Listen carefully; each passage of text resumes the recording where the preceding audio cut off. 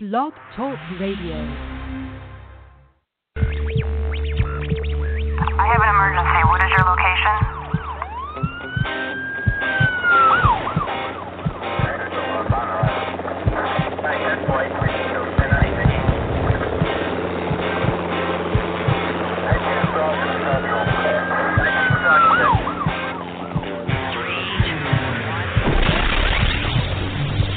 Rescue Radio, because there's a war for your soul. Yeah, indeed there is. Good morning. Let's pray. Father God, Lord of heaven and earth, we thank you, Lord, for your divine protection over your people. We thank you for sending the Holy Spirit to live in us, to lead and guide us into all truth. We thank you for your divine continued presence. You promised, Jesus, that you'd never leave us or forsake us. And in these critical, absolutely critical hours, when we are in danger every moment because of the devil's hatred for us and for you, Lord God, we thank you for your divine intervention and angelic protection and for your purposes to which you have called us at this time. And so I thank you for giving us each courage in our hearts, eyes to see, ears to hear, and a heart to receive the revelation of your truth, that we will no longer be distressed over things that don't matter and be perplexed over things that are not a problem, and that we will walk in the fullness of what you've actually called us to do as the bride of Christ, mighty warriors in these end days. So, Father God, thank you for truth. Thank you for the revelation of your truth. Thank you, Lord, for exposing the corrupt gospel, the counterfeit gospels that look like the gospel of Jesus Christ, but bring man not to rest and repentance and restoration, but to strife and fear and condemnation. So, Lord God, give us eyes to see and ears to hear and a heart to discern the difference. We ask these things now, Father, in your name. Amen. Hey, good morning, everybody. How are you doing? We're going to talk today. It doesn't seem like this is all going to come together, but I really believe that guilt, the sacred cow of the church and of religion, it's like the golden calf of Egypt. They were worshiping, idolizing, bowing down to, making that their source of deliverance, that we have done the reverse of that today. Guilt, Satan uses guilt in the church to hold us, to bind us, to keep us from knowing the grace, the goodness, and the liberty that truth comes to set us free, brings to set us free. But let's go back to looking for a minute where we're at. You wouldn't think that guilt would be such a big, important spiritual topic these days, given in light of the urgency of the hour.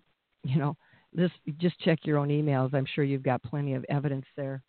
The political voodoo, the witchcraft that's being practiced blatantly, openly against our country's leaders, the deliberate, purposeful censoring of truth and freedom of speech by anyone who leaks the truth, that's going on. And in the overwhelming, blatant, insidious invasion of people's personal, private lives, even their bedrooms.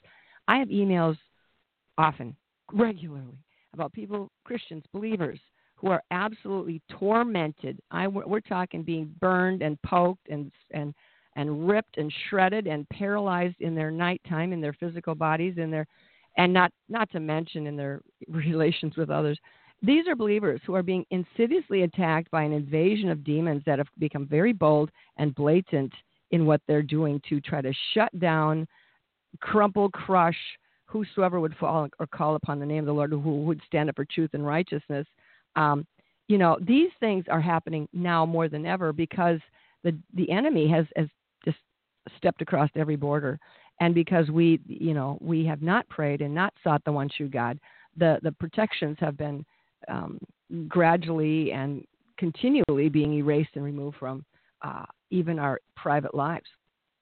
So these things that are happening to people, they go to the doctor can't explain it. There's no medical diagnoses. There's no remedies. There's no, the only drugs they have is drugs that'll put you out.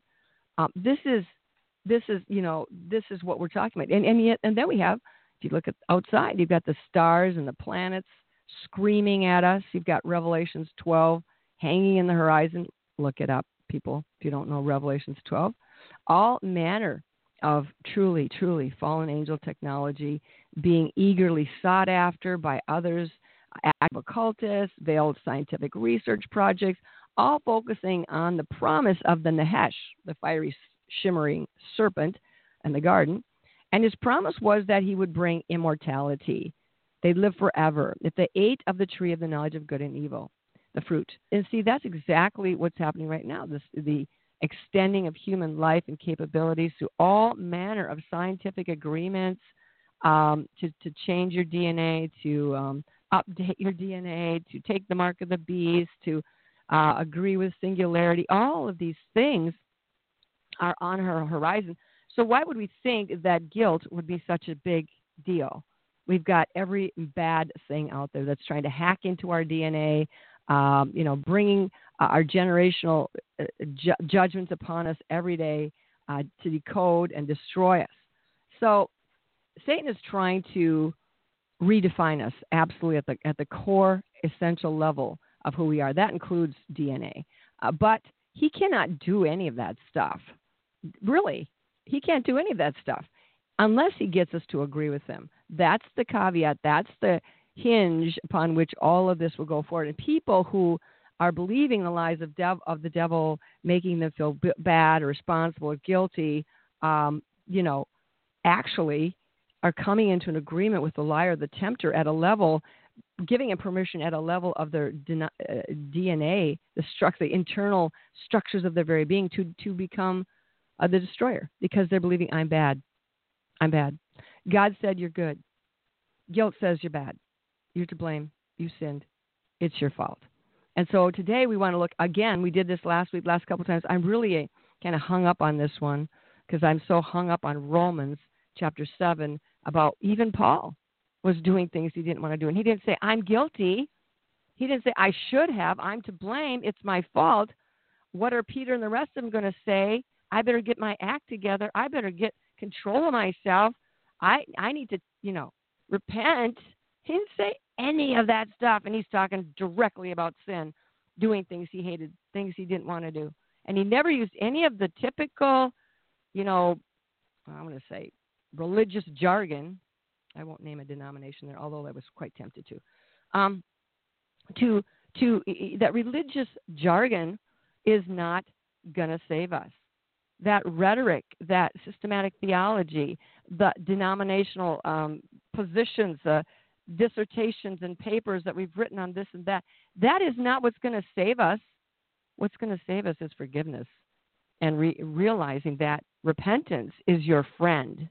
Changing your mind is your friend. Stop believing the lies that it's up to me.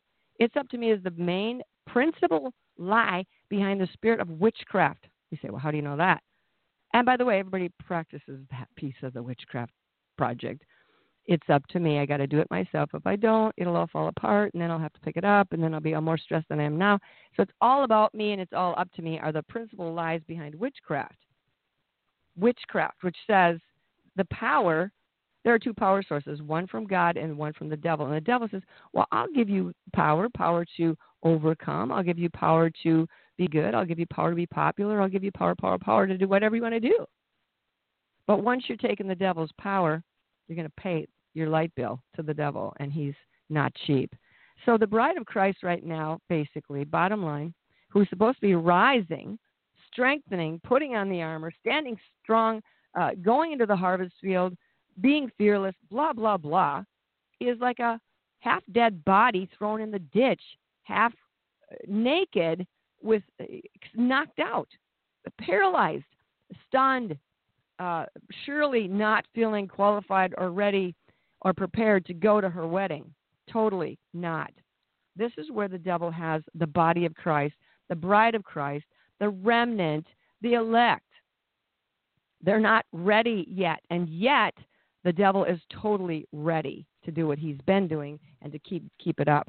So let's look at this for a minute. We got to go into, I'm taking the next couple of comments out of a book I wrote called Diagnosing Your Family Tree. You can go to my website, liferecovery.com, and pick it up. It's really good. This is chapter 7, recognizing the judgments of the gospels of guilt and be good. We have to go back to what Jesus said, and let's do that for a minute in Matthew 12. One of my favorite chapters of all the gospels is Matthew 12. I just love it because it's a total show and tell. It starts out with, the disciples in the grain fields breaking the rules of working on the Sabbath by slipping their fingers through the grain, the standing grain, and stripping off those grains and chewing on them as they're walking to church. I mean, somebody, again, forgot to pack the lunch, and so they're on the run. This is their, king of the grains and eating it. And the Pharisees saw it, and they made a big deal of it. And they looked and they said to Jesus, look, your disciples are doing what is not lawful on the Sabbath. They're working. I mean, they were desperate, like some people out there today, desperate to find something wrong with somebody else. I could say, OMG. Look at yourself, people. All right. Then he said, then he turns around, he gives them this heavy-duty example in the Old Testament where David ran into the temple and was starving, and he grabbed the showbread off the hole it was placed on the table of showbread in the inner sanctuary of the temple, not the holiest of holies, but in the medium court. He and his guys grabbed the bread and ate it. They ate it. I mean, that was only for the priest to eat. That was a total mortal sin. If you go to the sin, works, the works of what would be the worst and most serious of sins, they did it and they got no problems, and they didn't get judged. They didn't get destroyed. God didn't come down and kill them with fire. And then he says, another example, the priests, you yourselves work hard on the Sabbath, sacrificing all those animals, butchering those animals, cutting them in pieces, building the fire, throwing them on, keeping the fire going, moving it, washing it off with water, blah, blah, blah. That's a lot of physical exercise. He says, but you're not guilty. He says, I say to you, he says, but if you had known, this is the verse, what it means, I desire mercy and not sacrifice, you would not have condemned the guiltless. So, they're thinking it's all about sacrifice. It's all about the altar. It's all about the temple. It's all about the rituals. It's all about the laws. It's all about the rules. And he's saying, if you really knew what I'm not so much after the sacrifice as I want love and mercy, you would have not condemned the guiltless. So he's saying you're condemning people, putting burdens on them too grievous to be borne, he says in Matthew 23, and you don't carry them yourself. But you're putting these rules and regs on people, and that's exactly what the devil is doing to us. He's putting in, and then he showed them how ridiculous their law was in pushing it to the point where it was even breaking the Sabbath, breaking the law to do good. So what is the point of the law then if it's not to do good? But you can actually be guilty. That's how ridiculous it is when you push legalism and ritual and religion and guilt to the point where it will take you, to the point where it's now illegal to do righteous things, to be good, because you're going to break the law of the Sabbath. And God says, this is so ridiculous. The law cannot save you. He says, a new commandment I give you, that you love the Lord your God with all your heart, soul, mind, and strength. All the laws fulfilled in this, Galatians 5, 6, I think, that you love your neighbor as yourself. But Satan has got a whole different agenda going in the church. His agenda is to make you feel like and come to conclude and agree with him and believe that you are what you do. You are what you do. And you need to take responsibility for what you're doing. You are not a doing, you're a being. And we've been thrown into a snake pit that was not of our choosing, come down a chaotic generational bloodline that's been hacked and broken into, and patterns of demonic judgments and curses have been put upon us without our knowing, without our participation, without our agreement, way, way, way before we were even born. And now we have to deal with this stuff. And Jesus knows about that. So what Satan tries to do with this snake problem, which he created, is to get us ultimately in the middle of the pit to hate what we're doing. Paul says, I hate what I'm doing. Why did he hate it? Well, because innately he recognized he'd been made by God in the image of God to love what God loves. And God loves truth and justice and mercy. And Paul didn't see that wasn't what was going on and manifesting in his physical body, in his choices. He was not seeing that manifest. He was seeing things going on, a war going on actually, that was causing him to do the things he did not want to do. And so Satan uses a very simple argument to get us to believe that we are guilty and responsible, because he just says, well, you did it. It's your fault. And so if we're doing what we don't want to do, we have actually, and we don't resist that, Paul was resisting. He says, you know what? I see myself doing it. He says, but I don't want to do it. Romans 7:20 says, if I am doing what I do not want to do, it is not me doing it. And that is not what the preachers are preaching to you, those religious hell, fire, and brimstone legalists. They're not getting the point. They can preach the letter of the law really good, but the letter of the law kills, Jesus said. The Spirit gives life. Now, are we looking for a way to make excuses and to get by with sin and promote denial and, just let, there be a spiritual free-for-all and the abuse of grace, misusing the grace of God? Absolutely not. That's what Paul said too. He says, it shall sin abound? He says, absolutely not. He says, no. He says, grace is given. Really, God gave us grace. He's the one who came up with the idea because he knew what a hellhole this was, and he knew how treacherous the devil was, and how he was going to use all of this to convince us to agree with him that we're bad and guilty. So what the devil does is he sets up this debate. He was setting up this debate in Paul's life between his flesh and his spirit. Now, the flesh is really, you can really define that as, the flesh is really including the body with the soul. Body and the soul together equal flesh. Soul, we're talking flesh. We're talking mind, will, and emotions. The soul, mind, will, and emotions is the navigating software that we use to figure out what to do, make choices, make agreements, and give our consent. And so when people are preaching against sin, which they often do, they have made sin the problem. They've made the end result, the behavior or the failure to do something, the doing of something, the sin, the focal point, getting rid of the sin. But Jesus did not say that. He said, get rid of the lie. He said, basically, the truth will set you free. Knowing the truth will set you free. He said, repent, which means to change your mind. You have to change your mind about the sin before you can quit sinning. And if you're all tangled up in this debate between your soul and your spirit longing for God, knowing the goodness of God, knowing your desire for God, and yet seeing yourself acting out, doing things you don't want to do, whatever happens, then we see that this is a war. Paul said it. He says, there's a war going on inside of me, the one who wills to do good. I don't know why we just jump over chapter 7 of Romans. It's just not, they don't preach it because it does not fit into their religious paradigm of guilt and responsibility, and it's your fault. In Romans 7, Paul is saying, if I'm doing what I don't want to do, it's not me doing it. So therefore, it's not my fault, he's basically saying.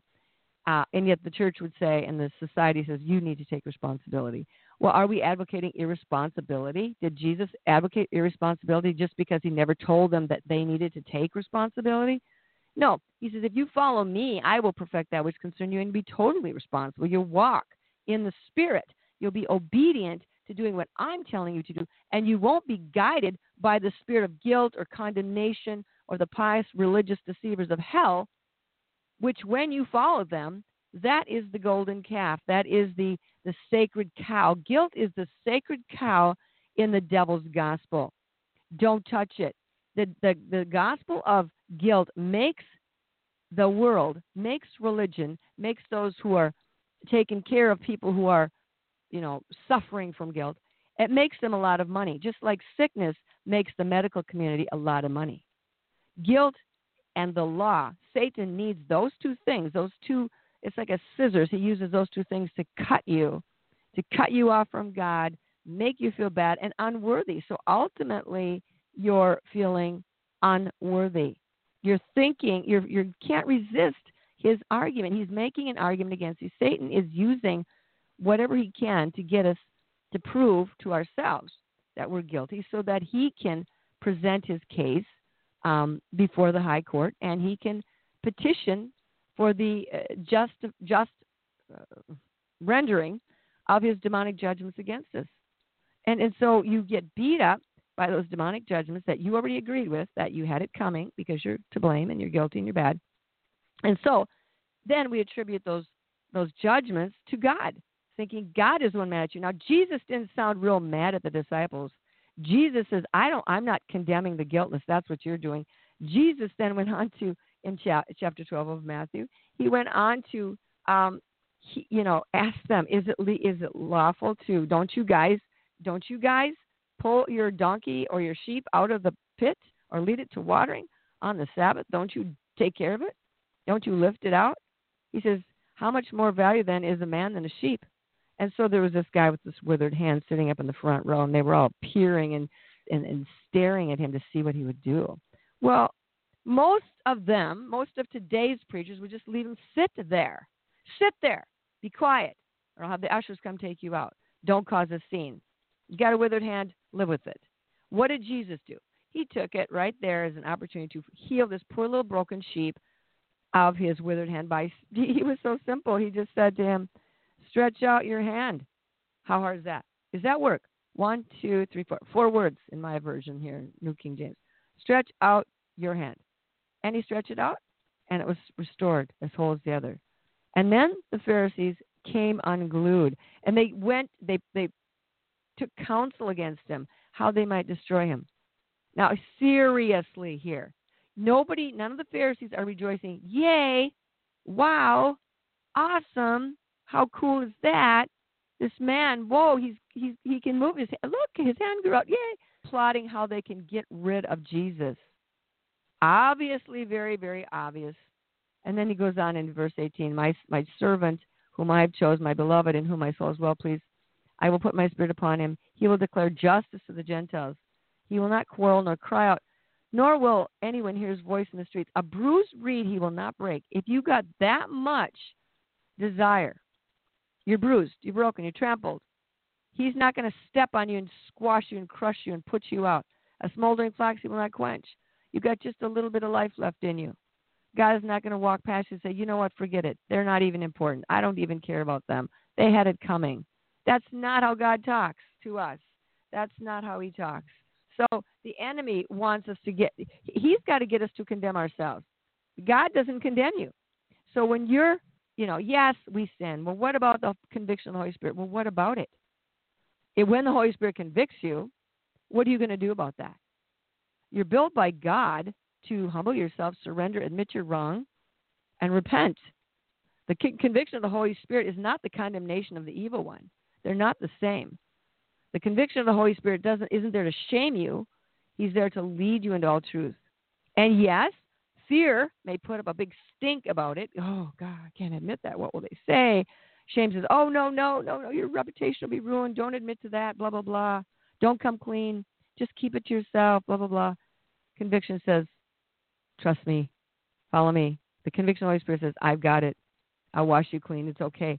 So the thing is, yes, there is the conviction of the Holy Spirit, but isn't that interesting that when we sin, we already know it? The Holy Spirit's right there, but we're built by God to know the truth already. So in your spirit, you already know. And so if you follow the conviction of the Holy Spirit and repent, then God says what you do is you confess it. Confess it, I am faithful and just to forgive it. He says, don't tell me you're not going to sin in 1 John chapter 1, verse 8 through 9 and 10. Don't tell me you're not going to sin. You're going to sin. So people, after you're saved, you sin. Okay, you're not going to be sinless and perfect. You do not get into heaven by being sinless and perfect. You won't, because you're going to be like the Pharisees, trying to keep every letter of the law. You keep it so strictly that you come to the point of being where you can't heal, you can't do a good deed, you can't do anything on the Sabbath that isn't breaking the law. The law will not save you. The law was simply given by God as a temporary measure to identify his people and protect them. Jesus came to fulfill the law. The law could never save you. If the law could save you, then we could get to heaven by being good. But it can't do that. It wasn't set up to do that. Jesus was the only one who could save us, and God intended that from the very beginning. So when Satan sets up this debate in our souls, he reinforces it through the pulpits, through the churches, through the clever filters that he puts up in your own head, in your own heart. You read the Word of God. I can't read the Word of God. Every time I read the Word of God, I feel condemned. I feel judged. I feel God's mad at me. Blah, blah, blah. I can't read it. Yeah. Well, check that out. That is not the Holy Spirit. If that's going on in your head, in your heart, if that debate is going on in you while you're trying to read the Word of God and you're not reading, there's not peace and there's not life coming through it, then you need to rebuke that thing.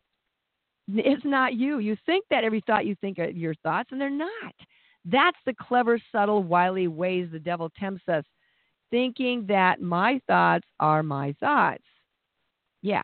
So Satan uses these, just forgive me, people. Forgive me, Jesus, for pastors who do not rightly divide the holy word of God and leave God's people feeling confused and condemned and battered and questioning are they saved? Are you sure they're saved? Are you sure that, you know what? I have people who email me. I have people I've worked with. I have people who've been tormented with demons and they're saved. They're very saved. They're altogether saved. What makes you saved? Being perfect, having a perfectly quiet, lovely, wonderful, prosperous life? No. Being saved means you've accepted Jesus Christ as your way to salvation. You can't save yourself. Being good can't save you. You surrender, you quit, you give up. And you know at the moment you surrendered, that's where you found the peace, isn't it? That's where you found Jesus, at the bottom, on your knees, on your face, before God. That's where you found him. So stay down there. Stay humble before God. Stay in need of him, carrying you, keeping you. Stop trying to do everything yourself. Don't do anything yourself. Follow him. Do what he says. So anyway, so these preachers, they come up with all this ways to clobber you. The devil's got filters when you read the word. That clobbers you, makes you feel bad. Feel bad. So people equate feeling bad with being bad. And that's the devil's, he's got two objectives in this war. One is to make you feel bad, believe the lie that you're not good. And he does that by making you feel bad. Other one is by making us feel that God is bad. And he does that wonderfully well. The devil does that wonderfully well by attributing to God all the bad things that happen to us and make us think that God's mad at us because we broke the law. Jesus himself in Matthew 12 broke the law. Guys, he broke the letter of the law to establish grace, to establish mercy and truth and salvation and deliverance. He saw what the devil had done with the law. He had twisted it around in the minds of the people so they were feeling bad and unworthy, and that's where they're sitting there with all their paralyses and problems because they were feeling they had it coming. And Jesus came to set that. See, Satan will use everything. He's got nothing of his own. He uses everything God has, counterfeits it, twists it, and then the fruit of it. Now, if you don't think I'm believing and telling the truth, just test the fruit. Test the fruit. If the fruit of what you're doing and believing and how you're walking in your life is bringing forth rest and peace and joy and confidence and authority in God to do what he's called you to do, stand and having done all to stand, take authority of the enemy, then you're good. If you're doubtful, double-minded, confused, stressed out, feeling condemned, overwhelmed, that God's mad at you, you're not believing the right gospel. You got to go back to square one and say, Jesus, just start reading the Gospels, please. And don't add anything. Just read what Jesus did. Read what Jesus said. Yeah, he got mad, but who did you get mad at? Those who were twisting the gospel, making it a false gospel, making guilt a sacred cow. A sacred cow. Don't touch my sacred cow. Don't touch, in India they have those sacred cows.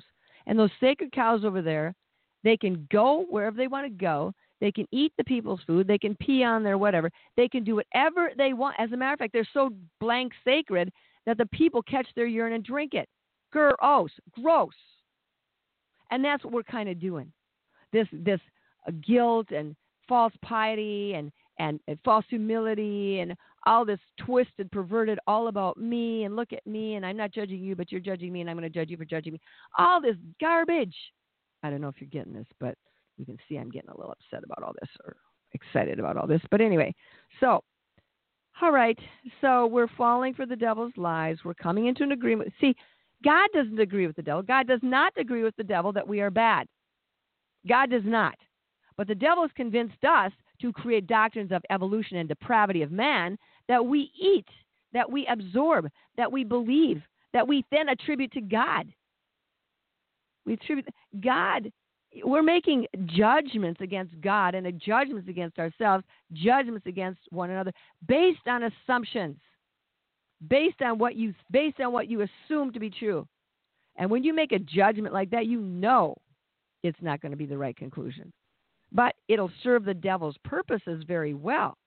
So, God, when you say, well, God makes you feel bad for sinning to get our attention, to get us to repent. But the devil, yes, just like when you break your leg, God uses the pain to get your attention to stop walking on that leg and go get a cast put on it. Okay? But that pain, God doesn't say, well, now that you broke your leg, you're going to have to be in pain for the rest of your life because you shouldn't have broke your leg. That was your fault. You were clumsy. You used your leg to kick the dog, and now you're going to pay for it. You know, this is not how God thinks. This is not how God works. We're so far away from what's really going on when we get all tangled up with this. But Satan uses our feeling bad because he makes feeling good about the goal. Oh, if I feel good, I feel this, I feel the peace, I feel. It's nothing about feelings, people. They just don't live by their feelings. You may feel good, you may feel joy, you may feel peace, you may feel reconciled, you may feel all that stuff, but it's not about feeling it. It's about knowing it. Knowing. Then it doesn't matter how I feel. Do you think I feel like doing everything I do every day? Do you feel like doing everything you do every day? Someday, do you feel like doing the dishes? No, you just do them. Why? Well, because somebody's got to do them. They need to get done. Okay, so you did it. You didn't feel like it. You didn't feel good about it. Okay, so the thing is, it's not. See, Satan wants you to think it's all about feeling. So guilt goes into the category of feeling bad, feeling not good, feeling guilty. So this motivates us because we don't like that feeling to go ahead and take the devil's solution to the problem of feeling guilty. And that solution is be good. Try harder. Okay, here's your religious list of things to do for the day. Check it off.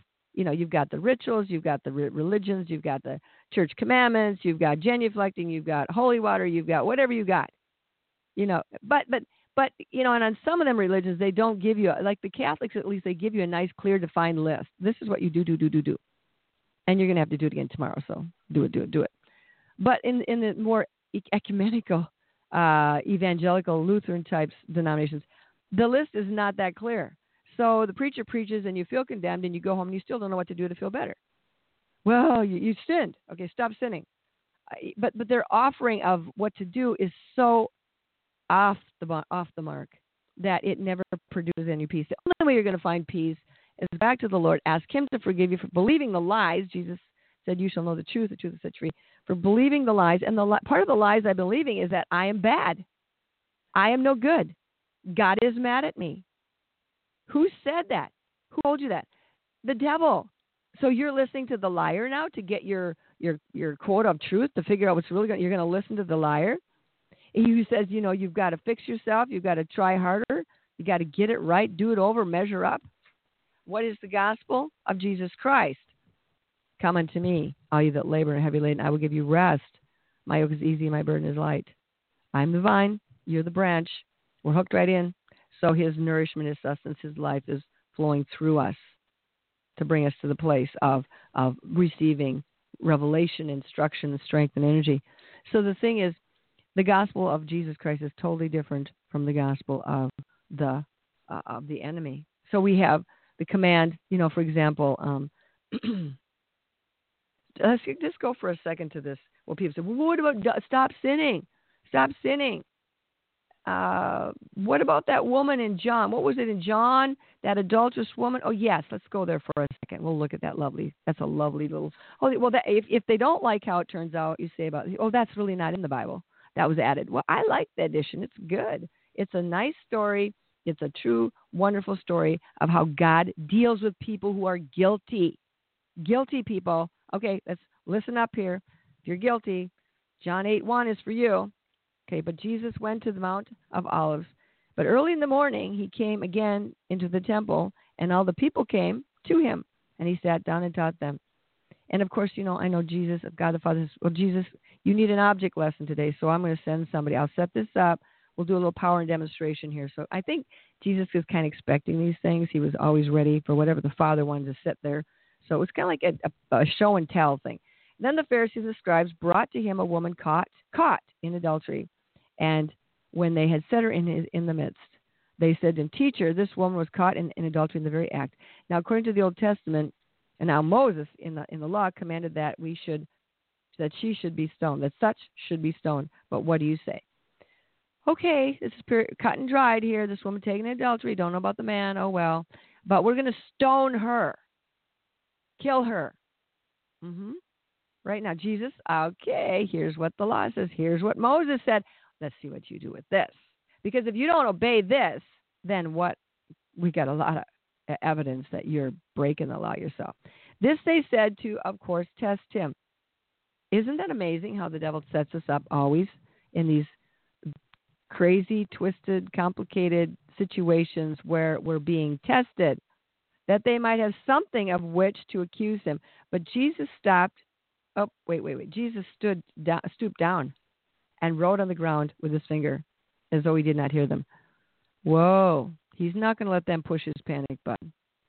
He's going to take this thing in his stride as he sees it. So he stoops down and starts writing on the dirt. Now, there's an interesting scripture in Jeremiah 17:13. I just want to go back to that for a second, because I know Jesus knew all the scriptures. He had access to all of them through eternity. And in Jeremiah, there's an interesting chapter 17, verse 13. He says, hold on, I got to find 17. Here we go. We'll start with 13. And we'll read to 12. Start with 12. A glorious high throne from the beginning is the place of our sanctuary. O Lord, the hope of Israel, all who forsake you shall be ashamed. Those who depart from me shall be written in the earth, because they have forsaken the Lord, the fountain of living waters. Heal me, O Lord, and I shall be healed. Save me, and I shall be saved, for you are my praise. So he's saying, all those who forsake the Lord, the fountain of living waters, their names shall be written in the earth. All who forsake you shall be ashamed. So they had, the Pharisees had forsaken him, and he could have been actually writing their names in the earth to remind them of this verse back there in Jeremiah. So this was like him talking to them in a, inside understanding, inside joke, inside pointing out to them, guys, you're walking a fine line here. So then, and when they had continued asking him, so they didn't get it, they kept pushing, he raised himself up and said to them, so they're still hounding him, he who is without sin among you, let him throw a stone at her first. And again he stooped down and wrote on the ground. And when those who heard, now this is a very clever way to handle this problem, because they also knew about the stoning part, and that those who were without sin, he said it that way. I mean, before I don't think they ever checked who was without sin. They just started throwing the stones. But Jesus says, okay, let's do it this way this time. He who is without sin, you can cast the first stone. Go ahead. You innocent ones. Never been in adultery. Never sinned. You go ahead right now. Feel comfortable. Just pick up that stone and throw it right at her head. Okay? Well, guess what? Nobody did that. Then those who heard what he said, pick up the stone, who have no sin, go first, without sin, innocent, totally pure, never sinned. Okay, you go first. And those who heard it, being convicted by their consciences, that went out one by one, beginning with the oldest even to the last. Okay, so they're all saying, I'm not going to start this. I'm not going to be responsible for this. I'm not going to put my innocence on the line here, my right to throw the first stone. I'm just leaving. I'm out of here. And so they got back to the oldest, even to the youngest, and nobody was left. And Jesus was left alone, and the woman standing with him in the midst. Now, this is where it's going to reduce down to all of your accusers, all of those who want to vote for you, against you, believe you're good, you're innocent, or you're bad. They're all gone. There's nobody's judgment that's going to set you free except the word of the Lord. And so now the Lord's talking to the lady, and Jesus raised himself up and saw no one but the woman. I suppose she's still laying on the ground. And he said to her, woman, where are those accusers of yours? Has no one condemned you? See, if no one is going to condemn her, basically they aren't going to stone her. And if they aren't going to stone her for adultery, if there's nobody to stone her, then she's not going to die. And so she said, no one, Lord. So Jesus, in his very powerful one-liner, got rid of all of her accusers. Whoa. And this is what he says, too. If you can't take the speck out of somebody else's eye to get a plank in your own. He's saying, judge not, lest you be judged. He's saying, do unto others as you'd have them do unto you. This is the new commandment. This is the the way the kingdom of God operates. It's not the religious garbage that we have that's been hoisted and foisted on us that we believe is the will of God, or the legalistic rending and just how many people do you suppose have been so discouraged over the way the gospel has been presented to them that they've actually died and maybe lost out completely on their salvation? And the only hope I have in that thought is that Jesus Christ knows the truth about who they are and what happened, and he has the last say on what happened to them. Because no thanks to the religious preachers and their, straitjackets of religion. Please, people, that is not what Jesus looks like, acts like, or is interested in. As a matter of fact, he's here in the Gospels refuting all that religious, pious deception all the time. So he says to the woman, nobody here to accuse you, nobody has, no one condemned you. She said, no one, Lord. And Jesus said to her, well, good, neither do I then. Go, sin no more. Now, what is he saying? Go, sin no more. See, don't sin. Stop sinning. Be good. Do it right. There is but we're making an assumption here. He said, go and sin no more. What is sin? Sin is the fruit that comes out of believing lies. Sin separates us from one another, from God, from ourselves. Sin is a separator. Sin is the fruit of believing whatever lie it is. I'm bad, I'm no good, I'm a sinner, I'm guilty. So when Jesus said to her, go and sin no more, he was basically saying to her, stop believing the lies. He did not tell her to be good. He could have. I mean, that would have worked right there too. Neither do I condemn you, go and be good. But he didn't say that, because being good and sinning no more are not actually the same thing, even though we might think they are. To be good implies, for if God would have said that, told her to be good, if Jesus would have said that, he would have had to speak in contradiction to himself. Because he says, and he said it there, he says, not right there, but in the context of being here, that there is none good but one, and that is God. So if he's going to tell her to be good, based on implication that she was bad, that, of course, would be contrary to his truth, too. He knows she's not bad. She's done some bad things, been caught in some bad things. And for what reason? Probably because bad things were done to her in the first place. Okay. So based on her recent behavior, we often make these judgments about people, children, our own children, ourselves, based on behavior and not based on being, and the fact that Satan is coming to set up this agreement, wants to set up an agreement with us, between us and the behavior, and render it as I'm bad and I'm guilty. So Satan wanted her, Jesus didn't say be good. He wanted her to know who she was. He says, go and sin no more. The fruit of sin is the fruit of believing the lie about who you are. Repentance and confession are coming back into agreement with God about who you are and what happened. Repentance means to change our mind. Confession of sin means we go back into an agreement with God, the lies we've been acting upon, the lies we believed, actually under the counsel of the evil, pious deceivers who parade around in your life like holy. They're not holy. They're liars. Because you have to render the fruit. What's this reducing down to? If it's bringing you to guilt, shame, and condemnation, weakness, confusion, inferiority, and not feeling at all qualified or worthy to do what God called his church to do, to stand up, to go into the harvest field, to stand in having done all to stand, to resist the enemy. We're not just here tiptoeing through the tulips, people. This is the habitation of demons on this earth. This is a habitation of the fallen angels, fallen angel technology, their creations, their cloning, their inbreeding, their hybridization, their transhuman cyborg inventions of entities, fit habitations for themselves, even things that look like people that are not, that do not have souls. That's what we're up against. This is not just, okay, I'm going to go to church and be good and get to heaven. That's not even what it's about. The disciples weren't all that good all the time. If you look carefully and don't, just look at it, they were fighting. They were arguing about who's going to be the greatest. Peter and Paul couldn't quite figure out who's whose gospel is quite right here? Is it to the Jews? Is it the Gentiles? Can the Gentiles really get in? Is it as simple as grace? Blah, blah, blah. You know, there was a lot of issues that Satan was trying to create in the beginning of this thing. The confrontations and the collisions between Jesus himself and the Pharisees only continued to get worse as we go into the early days of the church, and the discussions and the debates, and then we see how they followed Paul around to try to kill him. The Jews did.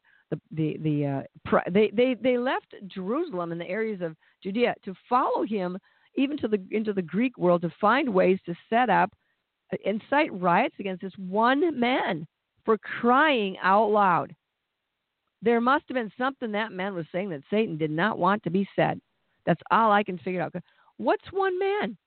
Well, Satan figured he was a very dangerous man and he needed to be silenced. But what was Paul saying? He was telling us Romans 7. Jesus, going back to Jesus again about being good. He says there's none good but one, and that is God. So if Jesus would tell us we have to be good to get to heaven, he would be, like I said, he would be unjust, insane, contradicting himself, telling us to do something he's already declared to be impossible. And then he tells us over and over in the Bible, through Paul and various others, by the deeds of the law, no flesh shall be justified in his sight, knowing that a man is not justified by the works of the law, but by faith in Jesus Christ. For by the works of the law, no flesh shall be justified. That's Galatians 2:16. The other one was Romans 3:23. So, come on, people. Do you want to hear the gospel the way Jesus preached it, or do you want your own version? Seriously, this is kind of what it comes down to. Whose report are you going to believe? The devil's or God's? And Satan comes as an angel of light, and the fruit that he brings is guilt. I'm guilty. I'm bad. If I'm bad, I'm not good enough to go to heaven. I don't deserve. I'm confused about who I am. How does that equip me to stand against him? And if God has already voted for you, and through the death of his own son, did what needed to be done for you to be bought, brought, paid for, brought back into the kingdom of God, and then you and I have the audacity to base our decision on our feelings of feeling bad, and we're in the court of heaven, and God is ready to vindicate us. We're the plaintiff. The judge, God, is ready to vindicate us, to acquit us. And then the devil says, oh, whoa, wait a minute, Your Honor. Objection, Your Honor. Wait. Here's the list of their sins. Here's the evidence that they were listening to me. Sin. See, evidence exhibit 1, 2, 3, 4, 5. Oh, yeah, all that stuff. Look at God. They're guilty. And you hear the devil presenting his argument to God. And you are persuaded to go with the prosecutor, the prosecution against you. Now, we'd say, well, that's ridiculous. Why would I ever do that? Well, guess what? You do that every day. You do that every single time you agree with, I'm bad, I'm no good, I'm guilty, I'm unworthy, I'm ashamed, it's my fault, I needed to take responsibility, I could have, I should have, I didn't, whatever. I didn't do it right. Every time you listen to the self-talk that's coming from your head, your mind, your heart, your will, your soul, you vote for that garbage instead of what the Holy Spirit says. The Holy Spirit says you're forgiven. You cannot if you hold on to guilt, and then the next requirement is if I'm guilty, you're also agreeing that I need to be punished. And then it's all about you. It's all about your sin. That's exactly what the devil wants to make the gospel about, all about sin, not the Son. Then you are agreeing with the liar. I'm a sinner. I have a sinful human nature. I need to perfect that which concerns me, which, of course, is a futile, wasted effort. So it's really, the preachers want to make sin the problem. The devil wants to make sin the problem. Sin is not the problem, and it hurts a lot of people, and that's why we hate it. But sin is a problem. The problem is believing the lie. Do you get this? Why don't you just stop for a second and say, okay, God, what is the lie that I am believing right now that is causing me to, okay, now fill in the blank. Let's think of some things we could fill in. What is the lie I'm believing right now that causes me to be so hard on myself? What is the lie I'm believing right now that's causing me to think evil of my sister, my brother? What is the lie that I'm believing right now that's causing me to feel embarrassed or ashamed or keeping me quiet when I know I need to speak up or stand for the truth? What is the lie fear is telling me? What is the lie? Because all those things were sins, our sins. Not standing up for the truth, not telling the truth, not believing the truth, not walking in the truth, making yourself your own worst enemy.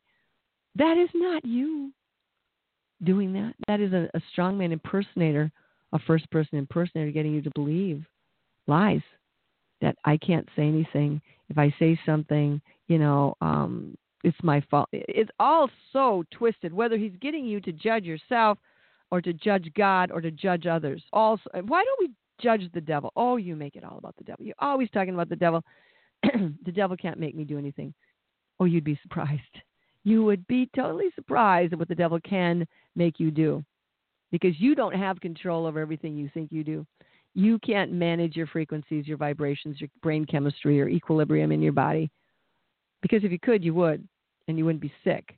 So the devil has a lot of, we've already given him a lot of permission. When I'm bad and I did something bad, I feel bad, I've sinned, and we take the devil's remedy, which is I've got to fix it, or use religion to get good, get better, do it over, be perfected through religion, which can't happen. The law, blah blah blah. Good works doesn't work.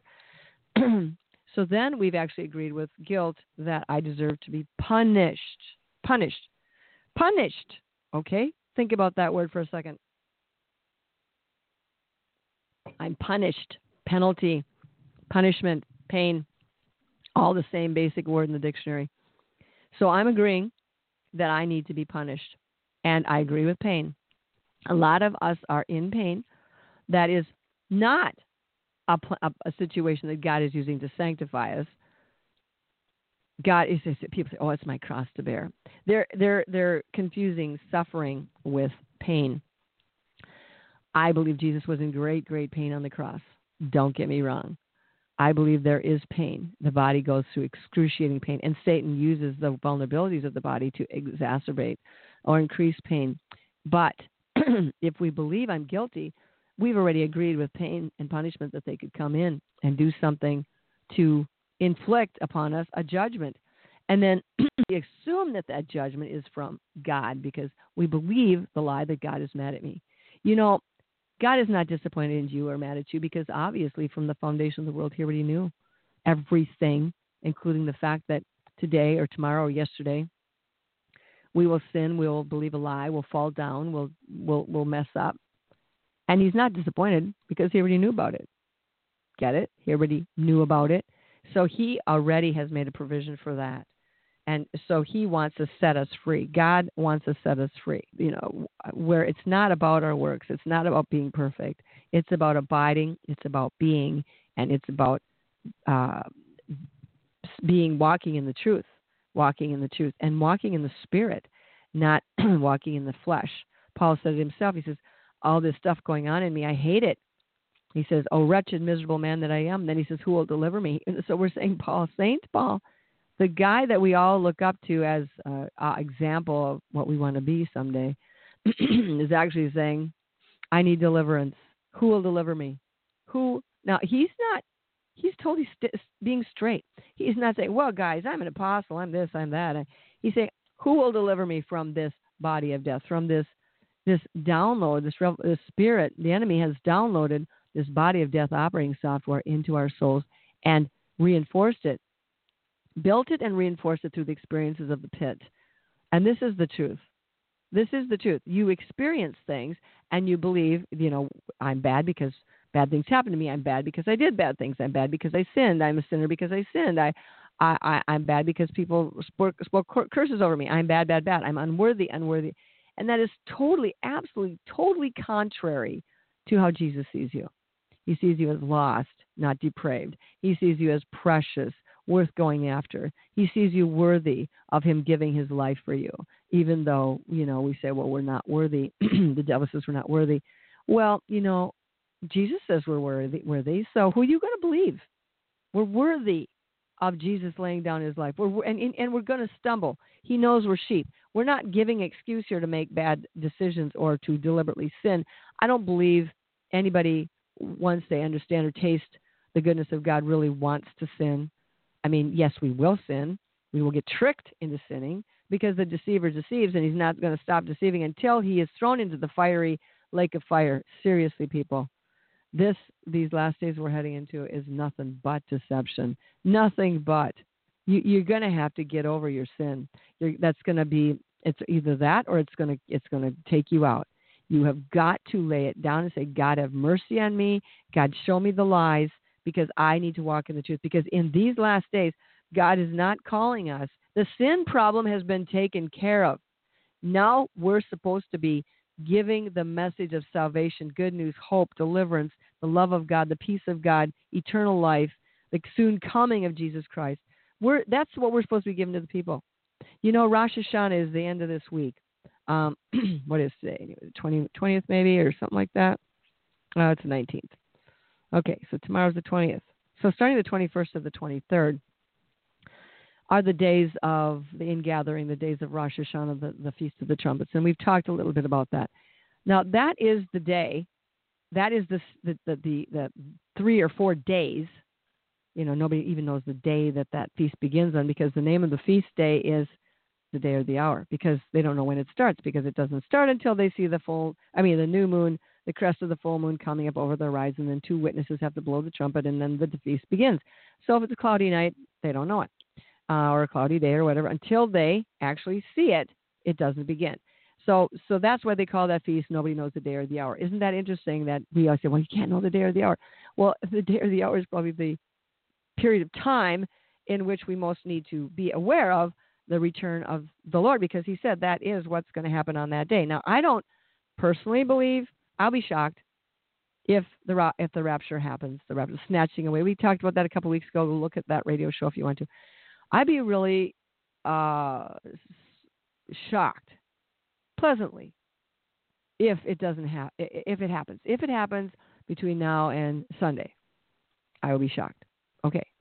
Now, that's no big deal. I mean, I'm not going to die if I'm shocked. I'll be raptured.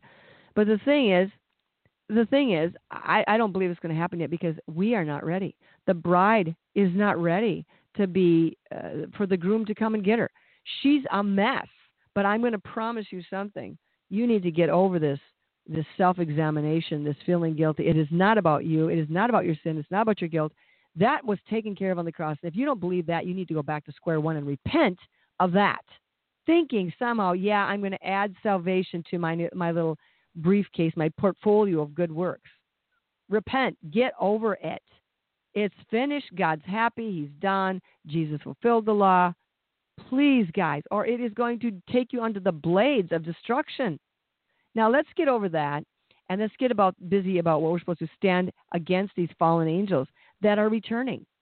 The Nephilim, the giants, as it was in the days of Noah. There's a lot of evidence to prove that while you were sitting there in your living room eating popcorn and watching the latest sci-fi movie, that it's actually happening all around you. And that it is purposely, deliberately being driven by the forces of hell. That the fallen angel, Lucifer, who said, I will be as God.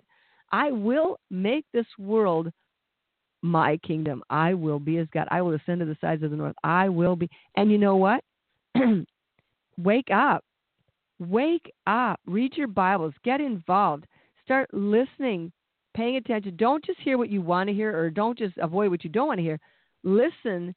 Ask God to show you what's going on. Open your eyes. Open our eyes, Lord God. Open our ears.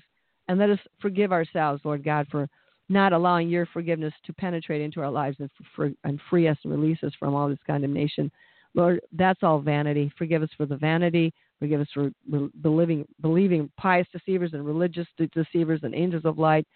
God, we pray now in the name of Jesus Christ that they would be exposed, that the light of your truth would make manifest, like it did to the woman who finally realized her true identity was in forgiveness, that she was an adulterer, she was an adult, and she was a daughter, a woman of God who had believed many, many lies that had been told to her, that had been forced upon her, and that she could be free. And so, Father God, for this new identity, the true identity, made in the image of God, made in his likeness, made to love what he loves and hate what he hates, made to resonate with the truth and to recognize the truth and to embrace the truth. There is going to be no middle line, Lord God. They're going to be in or out, hot or cold. So, Father God, get your people on the right side of that line before the earth swallows them up. And Lord, I pray for divine revelation this week. And if we have a radio show next week, people, we'll have one. And if we don't have one, we'll probably be in heaven. So blessings to you all.